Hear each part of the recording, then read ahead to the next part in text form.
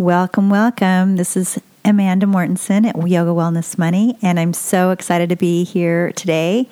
It is late January 28th, 2020. We are here in a brand new decade, and I can't think of anything more exciting.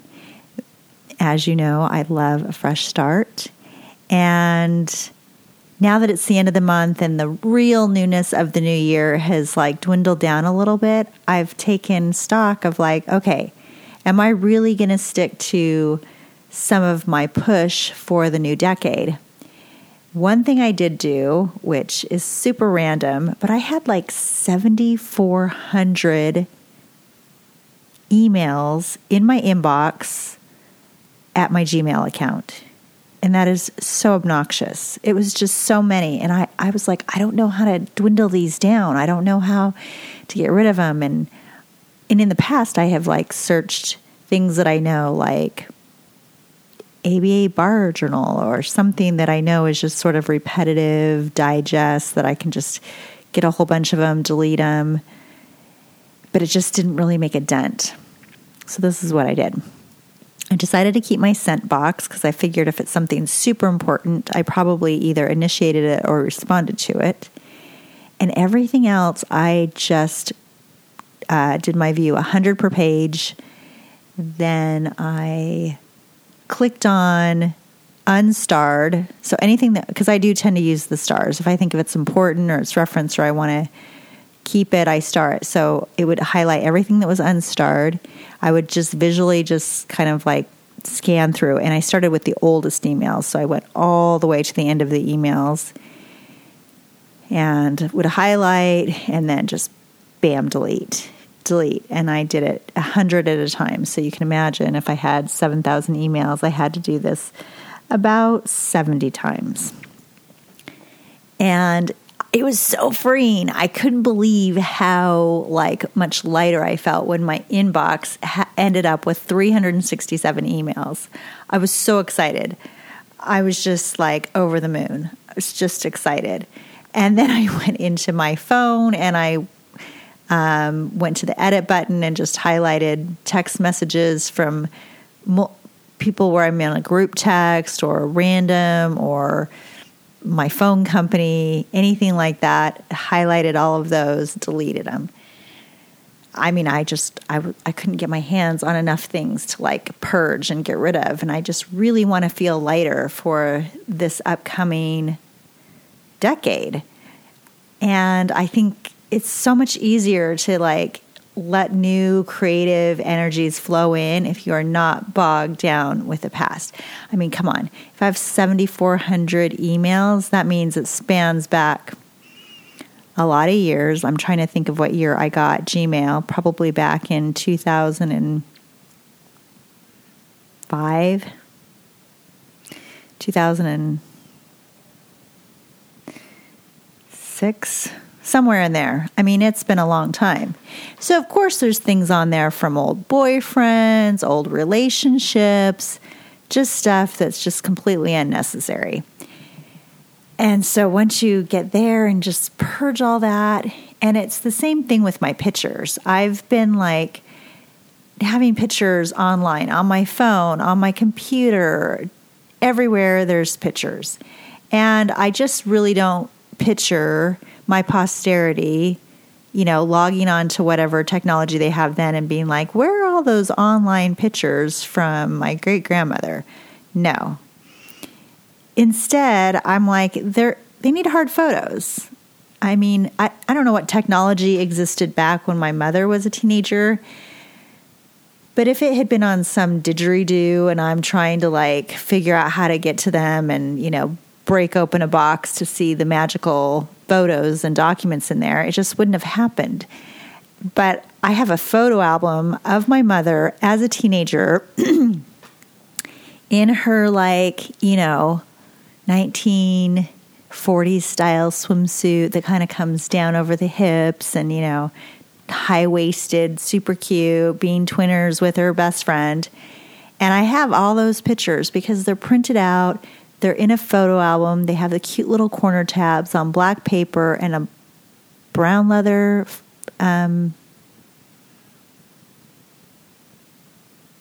folder. Album. And I get to look at those. And it's the same thing. When it comes to our memories, we've got to get those out of our computer, out of our phones, and we've got to get them printed. I took everything and just saved it over to Snapfish. It's an HP site, and I uploaded all my photos. It's so much easier now because you can do it directly from your phone. And I just upload and upload and upload. And you can click as many as you want to upload, and they'll just, just keep uploading slowly but surely. But you can have, 100 photos in the queue, and it will just keep going until they're all uploaded. And then from there, I can just click on all of them and order them for a penny to 9 cents a copy. It's super cheap. And all my photos arrived, and I made sure I had gotten some albums with either the sleeves, and then for my family, I got the big, pretty, giant albums that I have to put the photos in individually, on the page, arrange them, and maybe put some cute little things. But for everything else, I just got the albums that have 3 per page, and then you turn the page and there's 3 more, so 6 front and back on a page, and a little blank thing to write out to the side if you want to put the date or something about it. And then it's just boom, boom, boom, you just slide them in. The only trick with those is you have to make sure you kind of lay them out in advance of sliding them in, because you don't want to get to, through a bunch of holidays, get to Halloween and be like, what's this Easter photo? And then there's no place to put it because you've already put them in. So that's the only trick to doing just the slide in, is you have to kind of plan them out and kind of put them in rows and make sure you have everything. And then some photos, you don't need every single photo to be facing. If I have kind of a couple that are cute, but they're similar, I'll put one behind the other. So it's just a little surprise. If somebody wants to dig a little deeper, they can check behind the photos, and sometimes there's a little bonus photo tucked in there behind the main photo. Anyway, so that's kind of all I want to talk about today, is just sort of purging and getting organized and just getting ready to go into this new decade and really assess our priorities and figure out, what do I want my life to look like? And I just taught a 3-week class on personal finance, and several couples came and a few single people came. And one of the questions I asked, which I haven't ever asked before, but at the 3rd class, one of the couples mentioned that was really pivotal for them, because I asked in the 1st class, what would make you feel rich? What does rich look and feel like to you? Because to some people, I'd feel rich if every day when I came home there were fresh flowers on the table. Or I would feel rich if I was able to drive this favorite car of mine. Or I'd feel rich if I could take 2 vacations a year and I had a paid off house. I mean, rich is going to look like something different for everybody. And most people that I know don't need a yacht and a private plane to feel rich. They just don't. It's just not even a priority. It's not something they're like, oh, I really, really wish I had that. But you really have to know what that definition looks and feels like for you. Because if you know what it looks and feels like, you know what you're aiming for. And so for some reason that was pivotal. I'm going to think about that more. My husband and I talk about it a lot. What do we want 5 years from now to look like? What do we want 10 years from now to look like? And really, when we're living sort of in our ideal space where we have financial freedom and we're able to do, and financial freedom means that we'll have X amount, which provides for our living expenses, trips to visit family, trips to go out of the country, and we each want to drive a BMW. So that's kind of our, our big splurge. And a bigger priority for me than my husband is I do want a paid off house. I do want our house paid for so that, once we do get into that place of retirement, we don't have a mortgage. We have a home. We just have our regular bills and health insurance and all those things. And then our income from our investments or any rental income, if we still have rental property, is what kind of funds our life. So, in other words, think now what you want your life to look like, even just a couple years from now.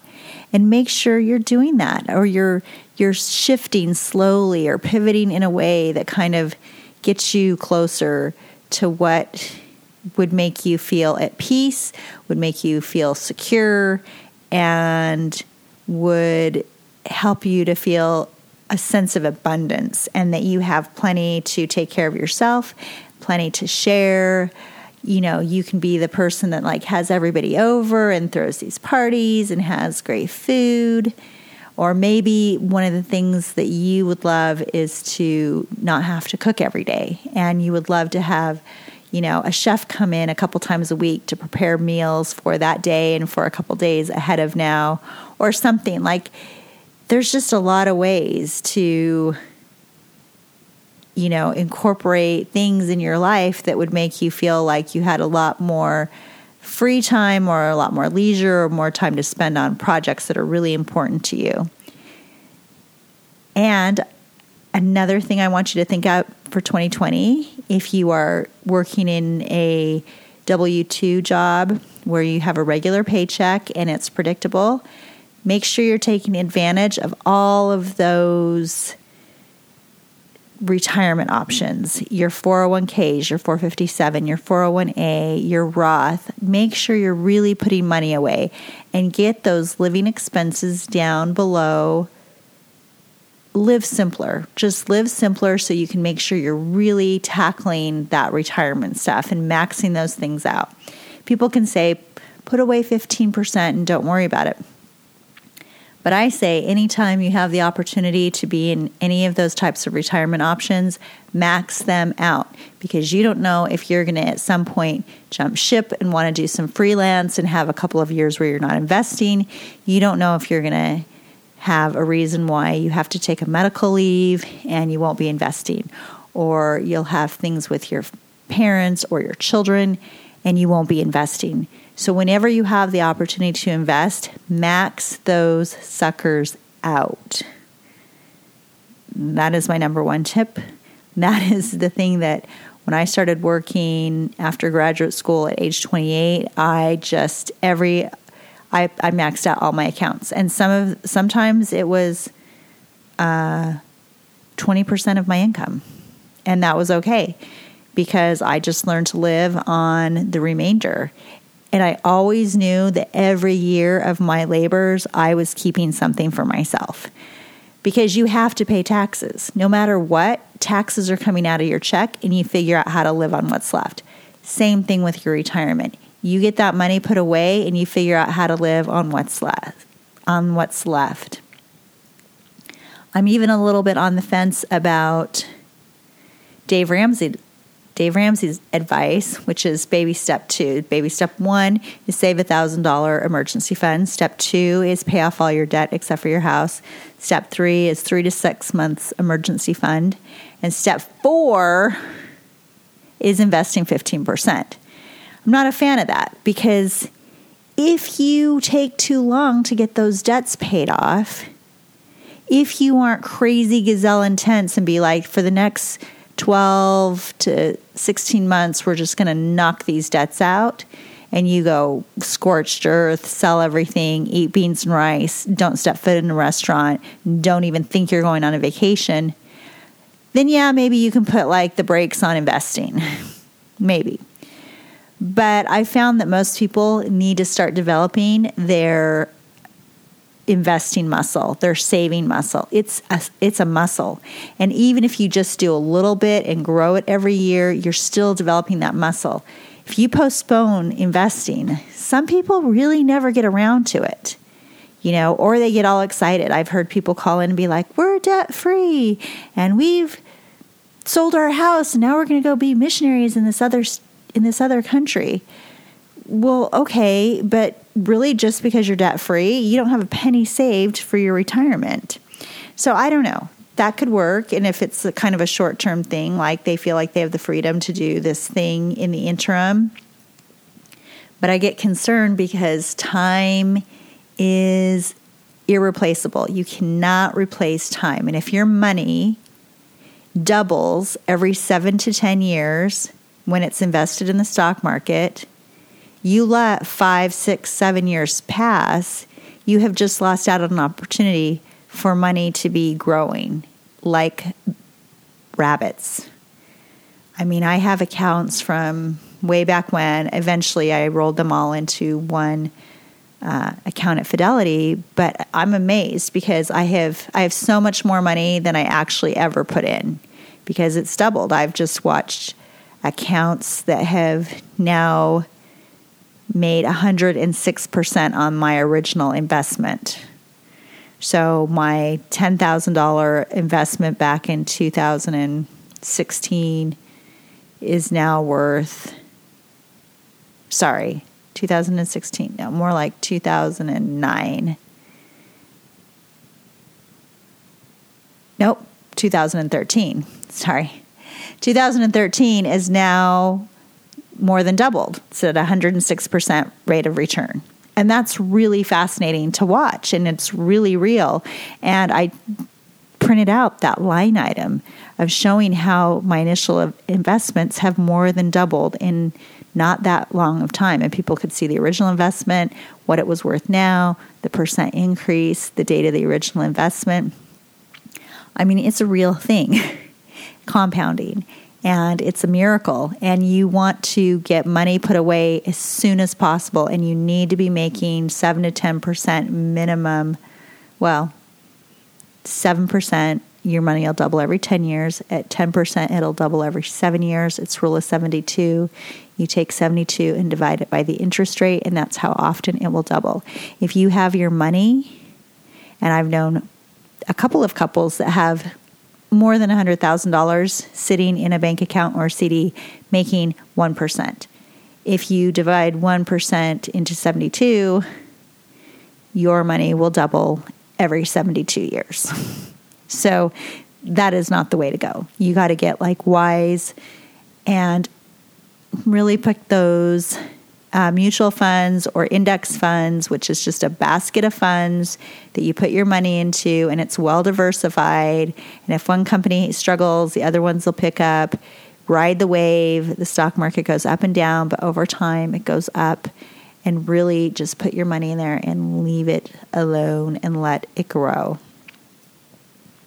So with that, I'm going to leave you with these things to think about. I want you to think about, A, what you're going to purge in your past, what you're ready to get rid of, what you're ready to let go of, what you're going to collect, like your photos, and get those organized and, get your memories put in a nice, neat place, or, use one of those services and get your Instagram account printed out, or whatever it is, just kind of capture and move forward. As for social media, minimize it. Pick one platform you like and use it. Don't be on a million platforms. Just pick one, keep it simple. Don't be on it all day. Use your time for things that matter to you and to your family that's really meaningful. And so if nothing else for this year of 2020, let's just make it a point to really value and utilize our time for productivity and for meaningful leisure, both. Play is just as important as work, but just have both be really rich and full.